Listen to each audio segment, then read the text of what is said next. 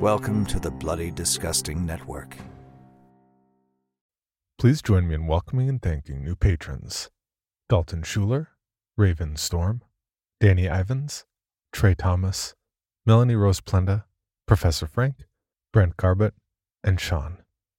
To see how you can support the podcast and get early commercial-free access, weekly bonus episodes, immediate access to over 600 Patreon-exclusive episodes and counting, please check out our donation tiers at patreon.com/creepypod. And a quick thank you to all the writers who've sent in stories over the last week. It's very much appreciated. As I said before, there's no deadline on this. Our submissions are open and ongoing, so if you have a story or an idea for a story, we'll be around. If you've never written a story for ours or any other podcast, the best piece of advice I can give you is read it out loud before submitting. If you do and you either stumble through some of it, or it sounds awkward, or you can't imagine myself or any of the other narrators reading it, just keep working on it.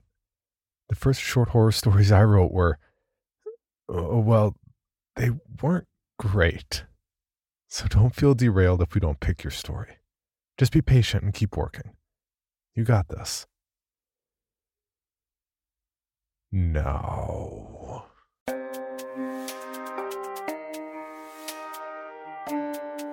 this is Creepy, a podcast dedicated to sharing the most famous, chilling, and disturbing creepypastas and urban legends in the world. Whether these stories truly happened or are simply fabrications is for you to decide. These stories may contain graphic depictions of violence and explicit language. Listener discretion is advised. Creepy presents The Sydney Tunnels, written by Musa Khatak and narrated by Michelle Kane. The bright yellow no trespassing signs were like mere bugs in my path. I jumped over to the other side of the chain link fence like I had done so many times before. Pure muscle memory guided me at this point. A deep sense of exhilaration filled my chest as my feet landed on the ground I wasn't supposed to be on. Past the fence stood a small black abandoned factory that looked like it hadn't seen activity for over a decade. I'm an avid fan of urban exploration and like sticking my head in random abandoned places to explore them, like I was doing now. I built this hobby with my friend, who lost interest in it after about a dozen runs we had together. He always expected to find something interesting, but most of the time the places we explored were just like we always expected. Empty, dusty, and boring.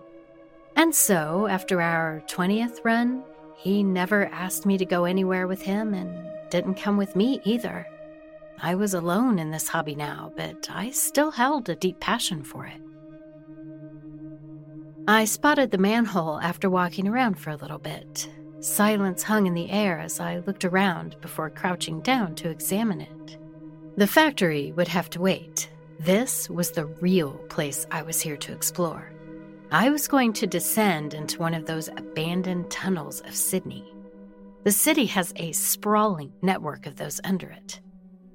They're the result of poor city planning done by convicts and were supposed to be used for trains or drainage systems, but ended up abandoned not long after they were built. One of the main reasons these tunnels failed is that the convicts that were tasked with building the tunnels were often underpaid, resulting in poor construction and also attempts to use the tunnels as places to hide away or to escape. Most of these tunnels are now well known as tourist hotspots, but to this day, a small number of them remain unmapped. Their knowledge rotted away just like their records did, and now few people know they even exist. The manhole cover was hard to pull off. I struggled with it for a bit before it made that shrill, shrieking sound that only metal can make and slid off. This manhole would supposedly take me to one of those tunnels that had been completely lost and abandoned. If I was at the right place, this would be the only entrance to the tunnel, the rest being sealed off or built over. It's why I had packed a lot of the things in my backpack. 2 bottles of water, food, torch batteries, and a small map of the tunnel system formed my inventory. I'd found out about this tunnel through an online friend who was also deeply into urban exploration. They promised this would be different from exploring boring buildings. I shone my torch down the manhole opening and saw a rusty metal ladder leading down to a dirty concrete that looked like black mold. It might not be appealing to some, but seeing it brought a sense of excitement to me as I wondered what could be down there. I took a glance at my surroundings one last time. The early morning sun hung high in the sky, and the black factory watched me solemnly from my right. Then, before I could change my mind, I swung my body over the ladder and descended into the darkness. I didn't realize I had been holding my breath until my feet finally touched the floor and I exhaled in relief. A thick darkness overwhelmed me. My legs were filled with jittery, nervous energy as I turned my torch on and shone it around the tunnel. The small beam cut through the darkness, illuminating patches of the tunnel. Usually, my urban exploration adventures would lead me to buildings illuminated by bright sunlight through broken windows. Here, the darkness was like a thick black curtain hiding the nightmares of my imagination. The smell was heavy, a thick, musty scent of dirty water, mold, and the accumulation of dust. The air was stale and cold, biting into my skin like ice. I tried to calm myself down, but tendrils of unease continued to grab at my thoughts as I pulled my map out of my pocket and studied it. Then I started to head down the tunnel, my vision narrowed to the small circle of light that my torch emitted. It danced in front of me as I walked, every small movement of the light beam shaking me up as my footsteps echoed all around me. More than once, I felt like I saw something scurry past just at the edge of my vision. Whenever I quickly shot my flashlight over in the direction of the movement, there was nothing to be seen at all. After a while, the dirt black concrete began to make me sick. It was all that I could see. The utter darkness around me was even worse. It was making me feel like I was blind. I didn't notice at first that I had walked into a large circular room. Darkness can play tricks on you, narrowing your vision until you're not even sure what you're seeing. My stomach tied itself into knots as I scanned the whole place with my flashlight, taking it all in. Entrances to other tunnels lined the walls, all irregular distances from each other, like a child had hastily built them. I saw a figure in the center of the room. My heart threatened to burst through my ribs as I jerked my flashlight back to its location. It took me a few minutes to realize that it was just a statue. And I let out a nervous laugh. It was like one of those moments where you look around your bedroom in the dark and get scared of a coat because you thought it looked like a figure. However, the unease remained here because this was no ordinary coat. It was a strange statue, a design I'd never seen before. It was like some bizarre model of the solar system, crafted out of stone, that loomed above me in the dark. What I had misunderstood as a figure when my flashlight first fell on it was actually a featureless human statue with deep holes gouged into the stone to serve as eyes. Sprouting from the top of its head was a thin pillar that held a smooth red globe at the top. It was a little bigger than my fist and had a shine to it that made it gleam like a gem under my flashlight. Surrounding the globe were other, smaller, dull stone globes, all held by pillars and seemingly orbiting the large red globe. That's what I meant by solar system, except there was something wrong with this particular model. I subconsciously counted the number of smaller stone globes. There were 13 in total, a number which brought a small chill to my spine. It seemed sinister, but I quickly pushed away the thought, thinking of it as a mere coincidence. I walked over to the statue, mesmerized by its design. The red globe continued to stare at me from above like an evil lighthouse. This was the kind of thing I was looking for on all my urban exploration adventures, and now I had finally found it. I brought my flashlight over to the statue again, and by mere coincidence, I found a small, dusty leather book at the feet of the statue. It was neatly placed right between the feet and was covered in a layer of dust so thick that I could barely make out the dark brown of the cover. Overwhelmed with a deep sense of intrigue, I picked up the book, dusted it off with my hand, the dust clinging to my skin. Upon opening the book, I realized it was a journal. At this point, I had almost forgotten I was in a dark underground tunnel 10 feet under the ground. I sat down at the feet of the statue and propped my flashlight between my neck and my head so I could read the book with both hands. I won't bore you with the details, but the book was a handwritten journal outlining the experience of a convict building this tunnel. This convict worked with his group in building the current tunnel system I was sitting in for years of his life. When they finally finished the tunnel, the government had already announced that the tunnel would be abandoned. In one single decision, years of their hard work went down the drain. They were resentful and angry, wanting to find a use for the tunnel they had dedicated so much time to. Then one day, a strange man supposedly bought the tunnel they had built and put them to work again.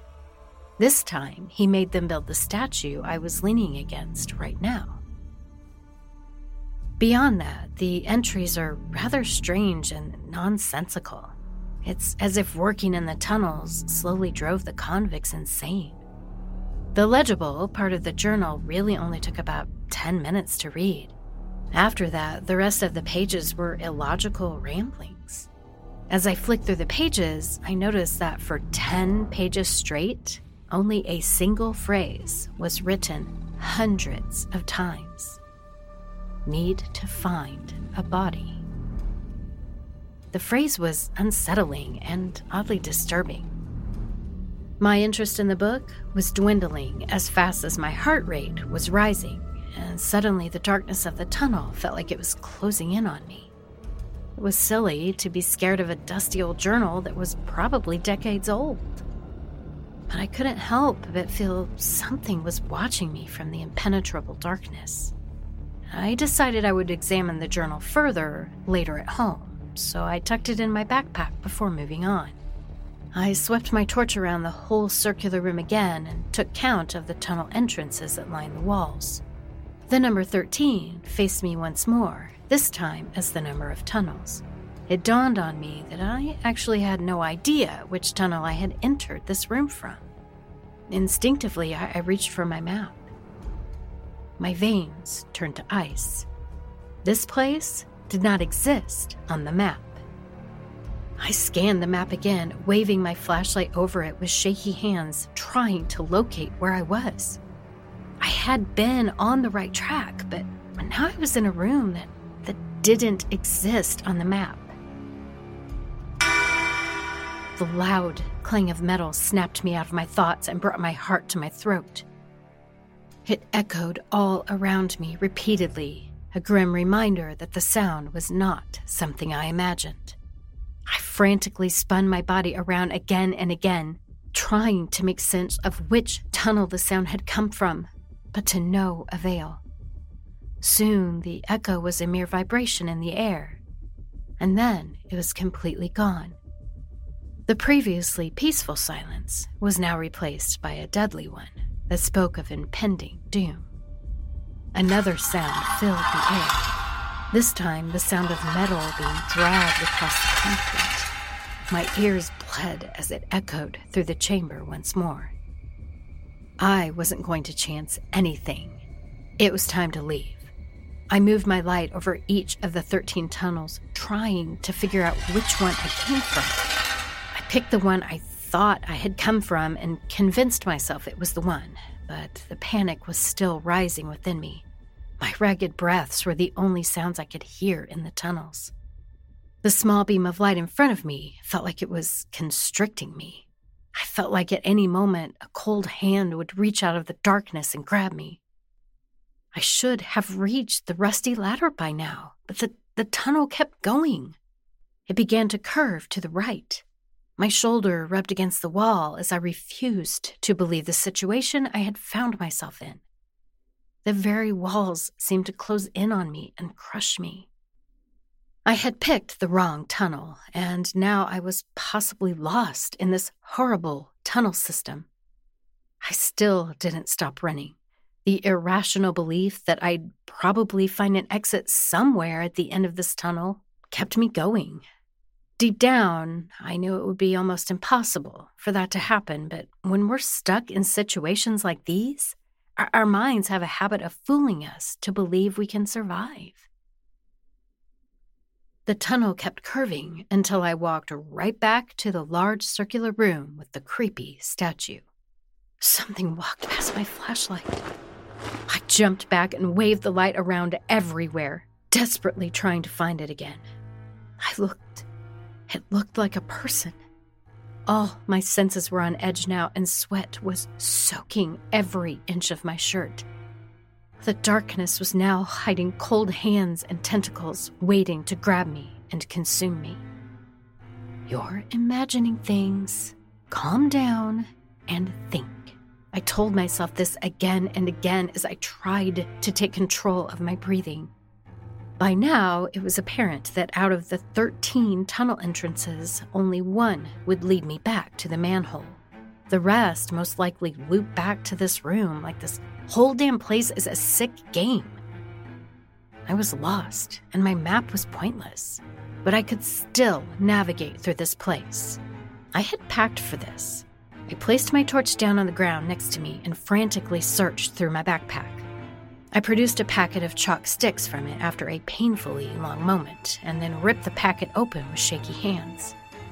Half of them clattered on the floor and broke, but I didn't care. I grabbed 3 from the packet and shoved the remaining few in my backpack. Then I got up again with a newfound motivation and picked a random tunnel to walk through. After I passed into the entrance, I began to drag the chalk across the left wall of the tunnel to mark it. The steady sound soothed my nerves and grounded me again. Eventually, I'd find my way and I'd be out of this nightmare. Marking the walls would help me figure out which place I hadn't gone through yet. Still, the sounds that I had heard lingered with me, and I tried to come up with an explanation to them, but couldn't. The tunnel eventually led me back to the statue room, but this time I came back with knowledge. I picked another tunnel and walked through it, again using the chalk to mark the left wall. This tunnel also eventually looped me back to the circular room, but I was feeling more and more confident. I had crossed out 4 tunnel entrances from my mental possible exits list and had 8 more to go before I finally found salvation in the 13th tunnel. When my 3rd tunnel led me back to the circular statue room, I accidentally picked a tunnel I had already gone through. There, I found something that felt like it made a bucket of ice-cold water run down my back. As I swept the flashlight over the tunnel, I saw my original chalk on the left side of the wall, but there on the right side was another chalk marking almost identical to mine.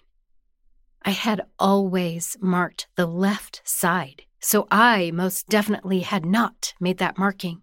Someone had followed right behind me, marking the wall on the right side. My mind went back to the chalk sticks I had dropped on the floor when I was opening the packet in a panic. I didn't stand there thinking anymore. I didn't even bother marking the walls. Someone was in here with me, and they were messing with me. And then I felt something like a cold, clammy hand brush against the back of my neck. 1 second, I was holding my flashlight in front of me and waving it around. The next, a pale face with cloudy gray eyes and blue veins like molten spider webs was staring right into my eyes. I yelped and nearly tripped on myself as I took unsteady steps backwards. Whatever it was, it came closer. It had long forgotten how to be human and was a mere reminder of a person. Dressed in black, it reached out for me with long, dirty fingernails. I nearly dropped my flashlight as I picked another tunnel to run through again. My body was filled with absolute terror as I tried to figure out what that thing was. I couldn't do this systematically anymore. I desperately needed to find a way out, or whoever was chasing me would grab me. Mid-sprint, I realized that my torch was making me stick out like a sore thumb. I turned it off, and the darkness enveloped me. I couldn't see my hands in front of me, but it was better than getting seen by whatever was chasing me. I kept my left hand on the wall, using it as a guide. Not even 3 minutes later, I ran back into the statue room. I couldn't even see it anymore, but the left wall suddenly disappearing under my hand made it obvious. I stopped for a moment, trying to formulate a plan, and that's when I heard them. Soft footsteps behind me, coming closer and closer. I froze in fear, just listening to the rhythmic pattern. A cold, rough hand grasped at my neck, but I was off running again. I waved my hands around in front of me, trying to find something to navigate with, but I couldn't. I didn't want to crash into a wall, so I took a chance and turned my flashlight on for a split second. It illuminated another tunnel to my right briefly. I ran in, sticking close to the left wall.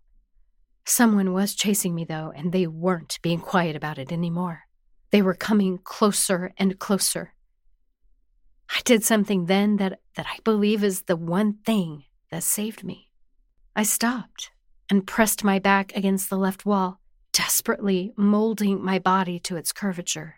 I wanted to morph into it, to just disappear into that wall and not deal with this. The footsteps came closer and closer.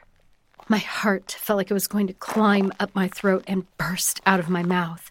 Sweat was pouring down my temples. My breathing was so loud. I prayed for my life in desperation. The footsteps stopped right in front of me. I could swear I felt something brush right against my leg. And then whoever it was that was following me ran past. They had missed me. I didn't give myself time to breathe, though. I knew I still wasn't safe.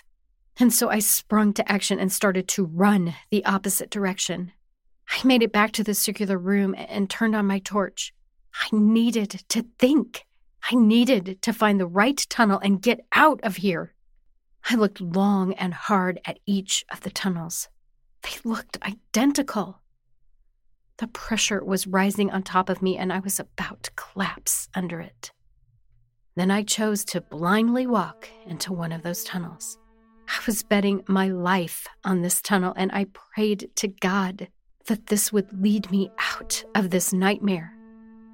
I stuck to the left wall and turned off my torch.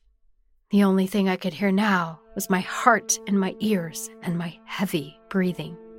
I strained my ears to try and listen out for footsteps, but there was no sound behind me. I had lost whoever was chasing me. For now. 1 second, I was jogging through the tunnel. The next, a sharp pain bloomed in my ankle and I was down on the floor, my teeth slamming into cold metal.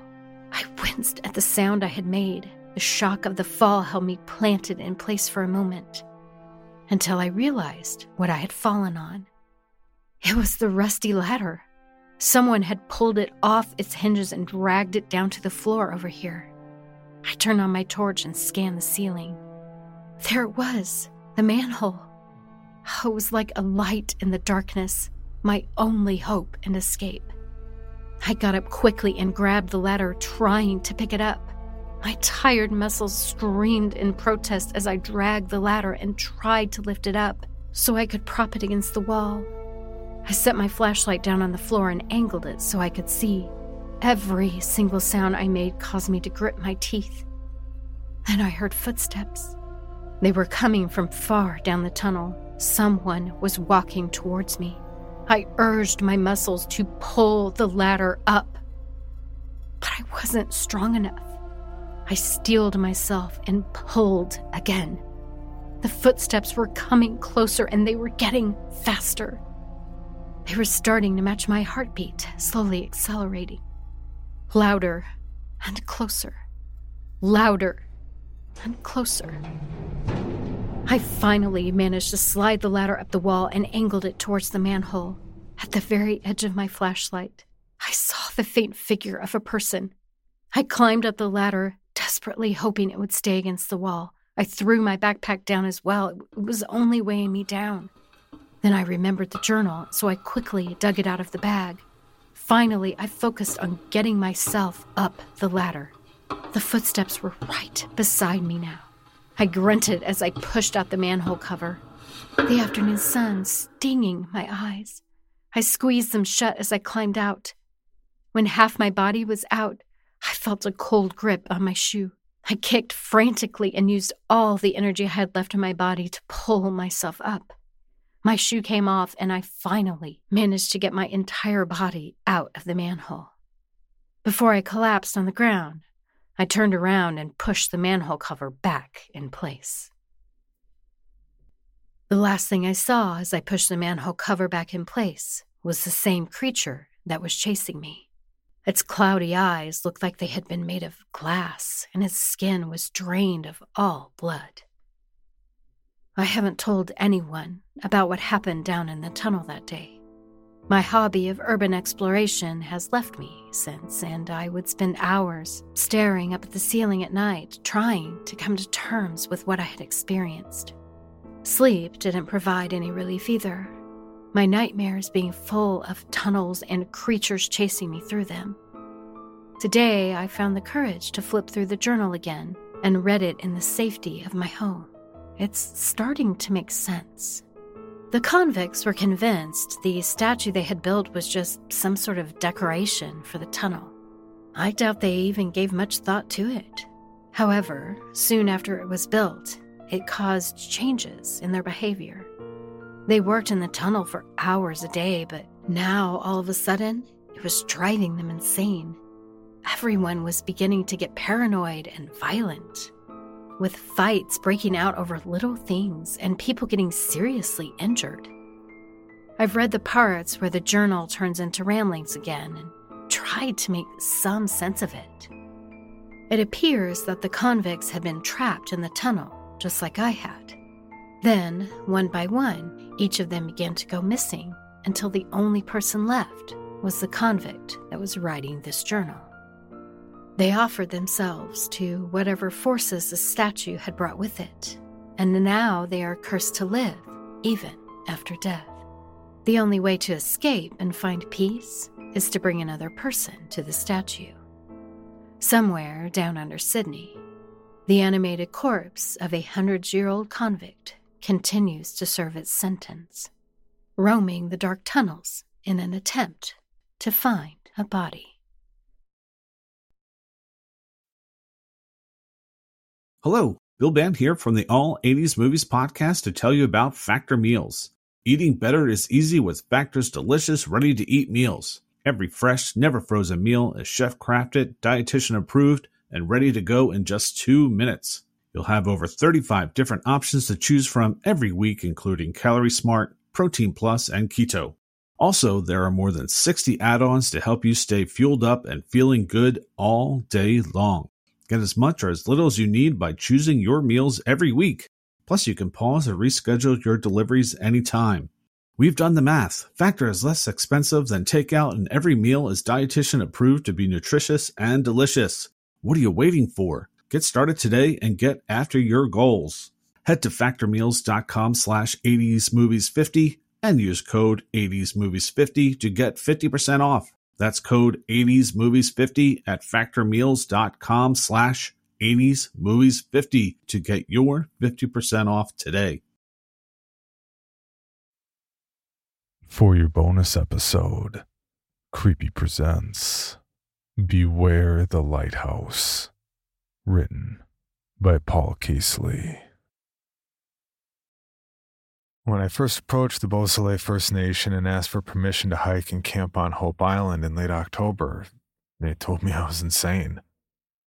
First, they said it would get very cold very fast in the late autumn on the island.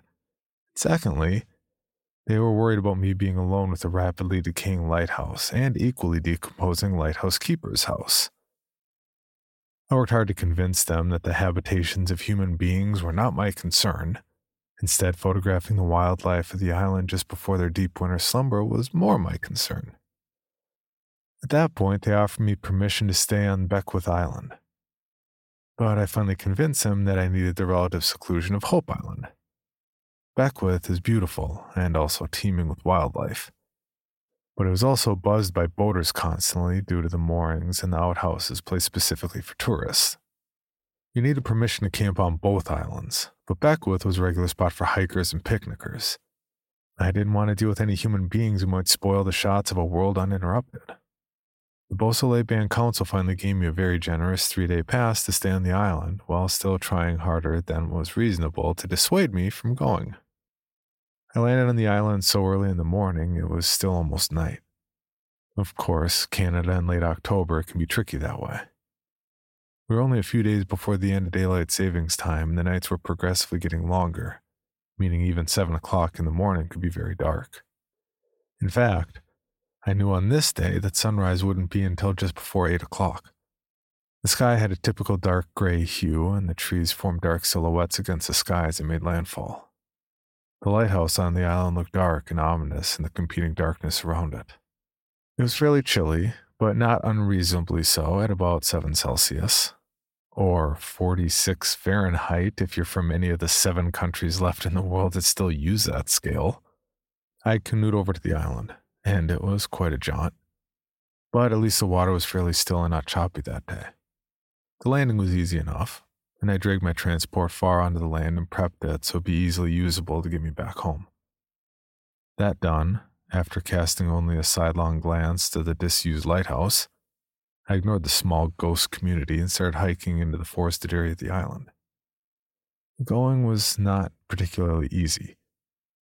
Anyone familiar with the landscape of what starts to be northern Ontario knows that its placement on the rocky and hilly Canadian Shield can make progress treacherous. Dodging sinkholes, warrens, small caves, and oddly placed growing trees was common. I was quite relieved that I didn't have to deal with the now dormant diamondback rattlesnakes that were common in the northern Ontarian wilds. The plan was simple. I would set up several automatic cameras tied to movement on my way to where I'd camp. Those cameras would be turned in to wildlife specialists at the university I studied to earn some much-needed money. The automatic cameras were key to let me know when they took an image, as everything was digital. Providing the signal was good, copies of the photos would be automatically transferred to my phone. The camera I carried would be used for my own studies, although it was understood I would have access to all the photos for my own dissertation. I expected a quiet and restful night with the automatic cameras doing most of the work. With all this in mind, I eventually found my spot to set up camp, pitched a tent, and settled in for some late autumn camping. After several months of craziness at school prior to this month, I was looking forward to the seclusion of this field work to reset and rejuvenate. Using a variety of MREs, or meals ready to eat, from the Army surplus in my area, I settled in for a less than palatable but at least satisfying dinner. For the short-term camper who wanted to travel light, these things were the answer, but they would never be called gourmet. Otherwise, I watched the sunset, listened to the sounds of the island and surrounding waters, read for a while by a small rechargeable light I'd brought, and prepared to sleep. The next day, I'd lay out my solar charger to recharge my phone and light. As I settled into sleep, my phone started to chime loudly, indicating that the cameras were doing their job. I decided before getting ready for bed I'd wait until morning to view the photos it took. I'm not sure if you've ever taken part in something like this, but my resolve to wait went right out the window when the alerts went off. I was somewhat excited to see what animals were on the island and still active. I also wanted to see how the quality of the photos were using the IR night vision system. All the photographs seemed to come from the same camera. The figure was fairly large, and moving from the area that used to house the settlement deeper into the forest. It was possible that the animal was living on the edge of the forest in one of the many potential warrens amongst the rocks and moved inland to hunt at night. Gauging size was difficult, but I knew it wasn't a small mammal. There definitely was something human-sized, or close to it in those frames. The first few photos were blurred messes. I laughingly thought I might be able to sell them as Bigfoot or Loch Ness Monster pictures. As whatever it was moved away from the camera, it began to come more into frame and focus, and it looked human. Well, mostly human. I judged the figure to be between 170 and 180 centimeters. That's about 5'7" to around 6 feet for people living in the 7 countries left in the world using that system. The shape was human overall. Perhaps a vagrant living in the disabused hamlet on the isle, I thought. They did seem to be wearing clothing, another fact that pointed to what was probably a human illegally living on First Nation land. There were 2 things that were troubling me that repeated in several photos. The first was an eerie glow to the eyes. This, I reasoned, was common when using IR photography and probably just the result of the limitations of the technology. The thing that was harder to reconcile was the fact that in each photograph, the ears of the individual appeared to come to a point. If it was only visible in one photograph, I could have reasoned that the person moved when the photo was taken, resulting in an image smear. However, the result was consistent. Then, as I was watching, the camera sent another image. My phone chimed again.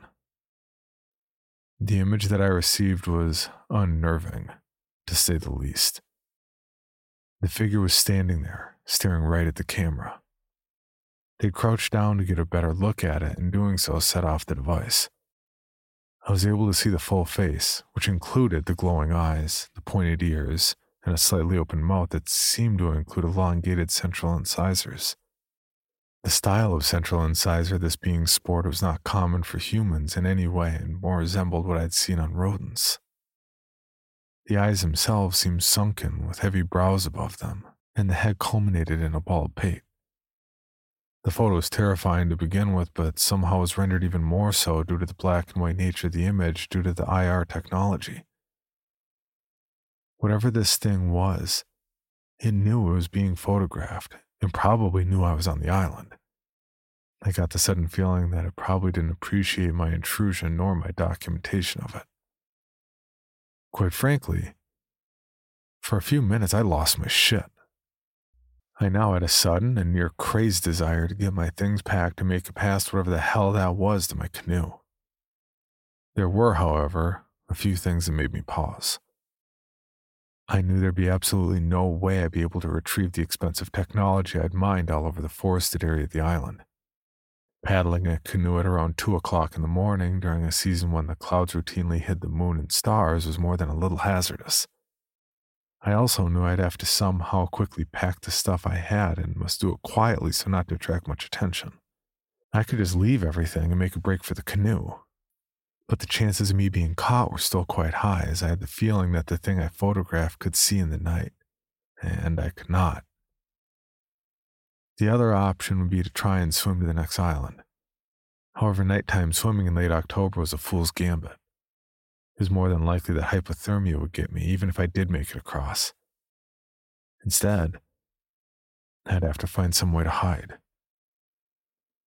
I found my earbuds and stuck them in, moving my phone to only alert me through them. The forest was full of my small cameras, and as a result, I might be able to track the movements of the thing using them, but I needed to keep as quiet as possible. I knew immediately that if it did come after me, I was at a disadvantage. It knew the island, I didn't. If it really could see in the dark, and who knew what other adaptations it had, I was truly in trouble.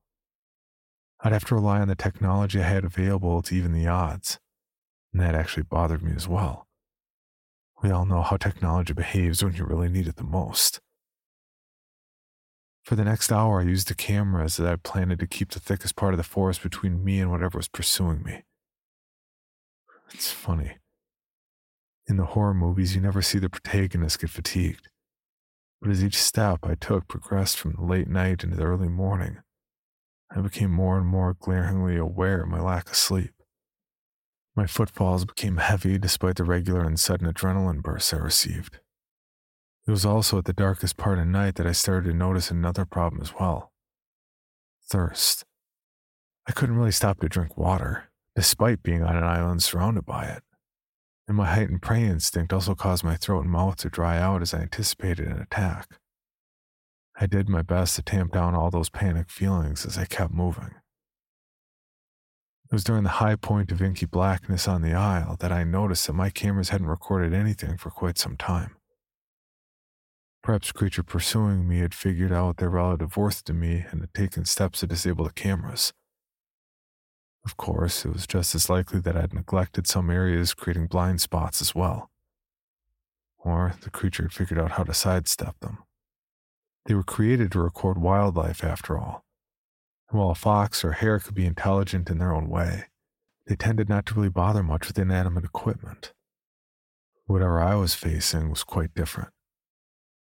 I was musing just this fact when I started to double back and decided to head towards where I'd stashed my canoe. By the time I reached it, it would start to be light out due to the circuitous manner of my movements.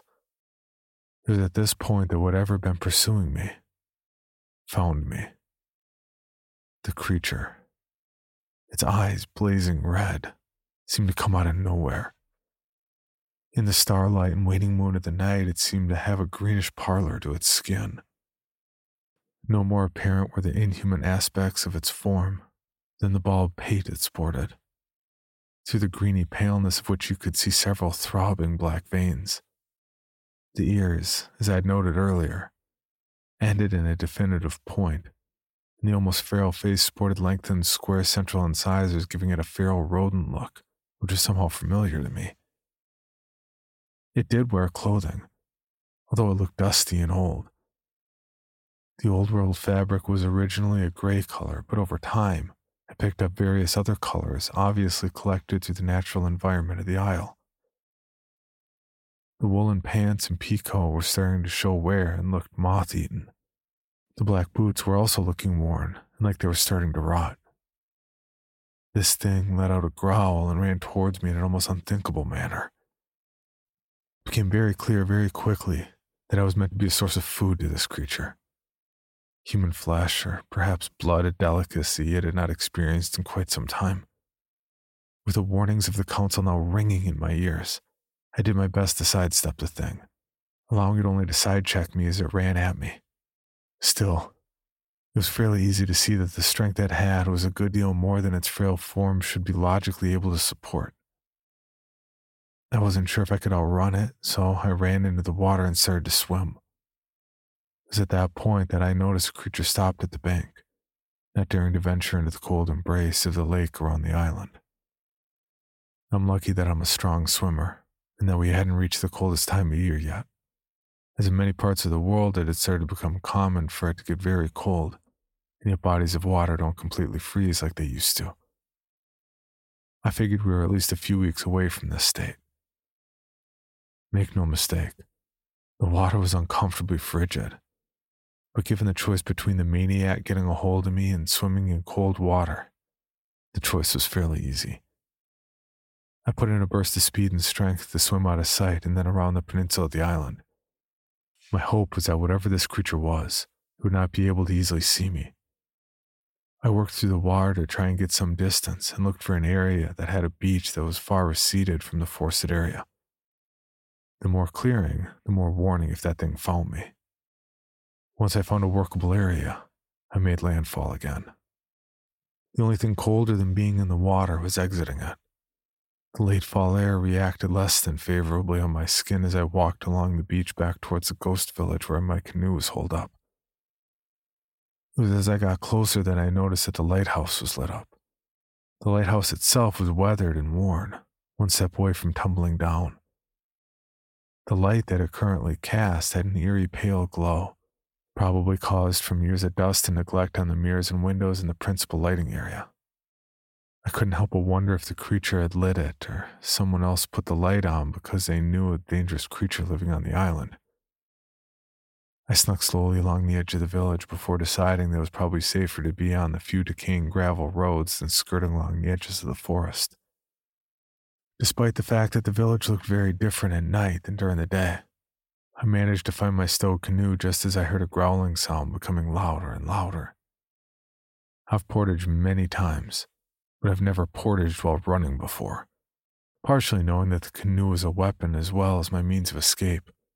When the sounds of the beast became closer, I swung the fiberglass craft around hard and made direct contact with that strange pale head.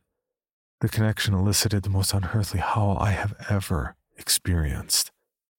The tone and ferocity caused immediate gooseflesh and a strange tingle down my spine. Still, I kept hold of my means of escape and ran. Soon I made it to the water and the pursuing creature stopped once again at the water's edge.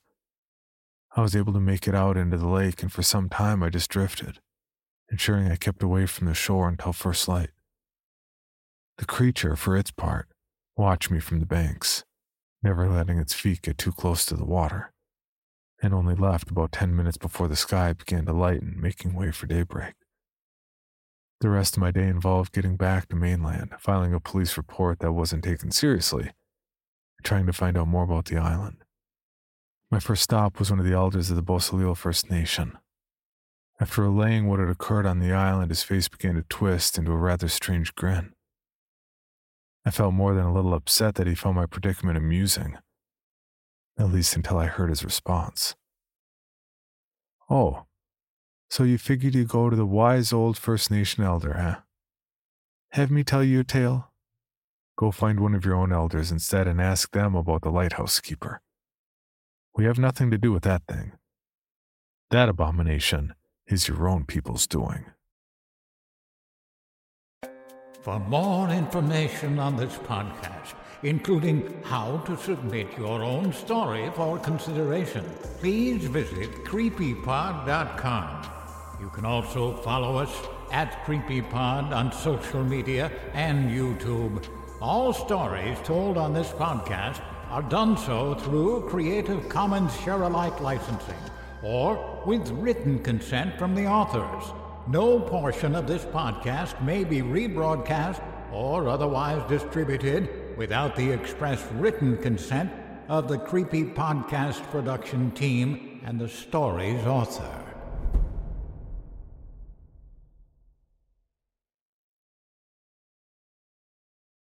Item number SCP-5186. SCP-7160. SCP-7533. Object Class Euclid. Keter. Safe. Special Containment Procedures. Spreading across the hemisphere and kicking up vast amounts of ash and dust. The only thing I could hear was 7219 laughing. Do you remember your name?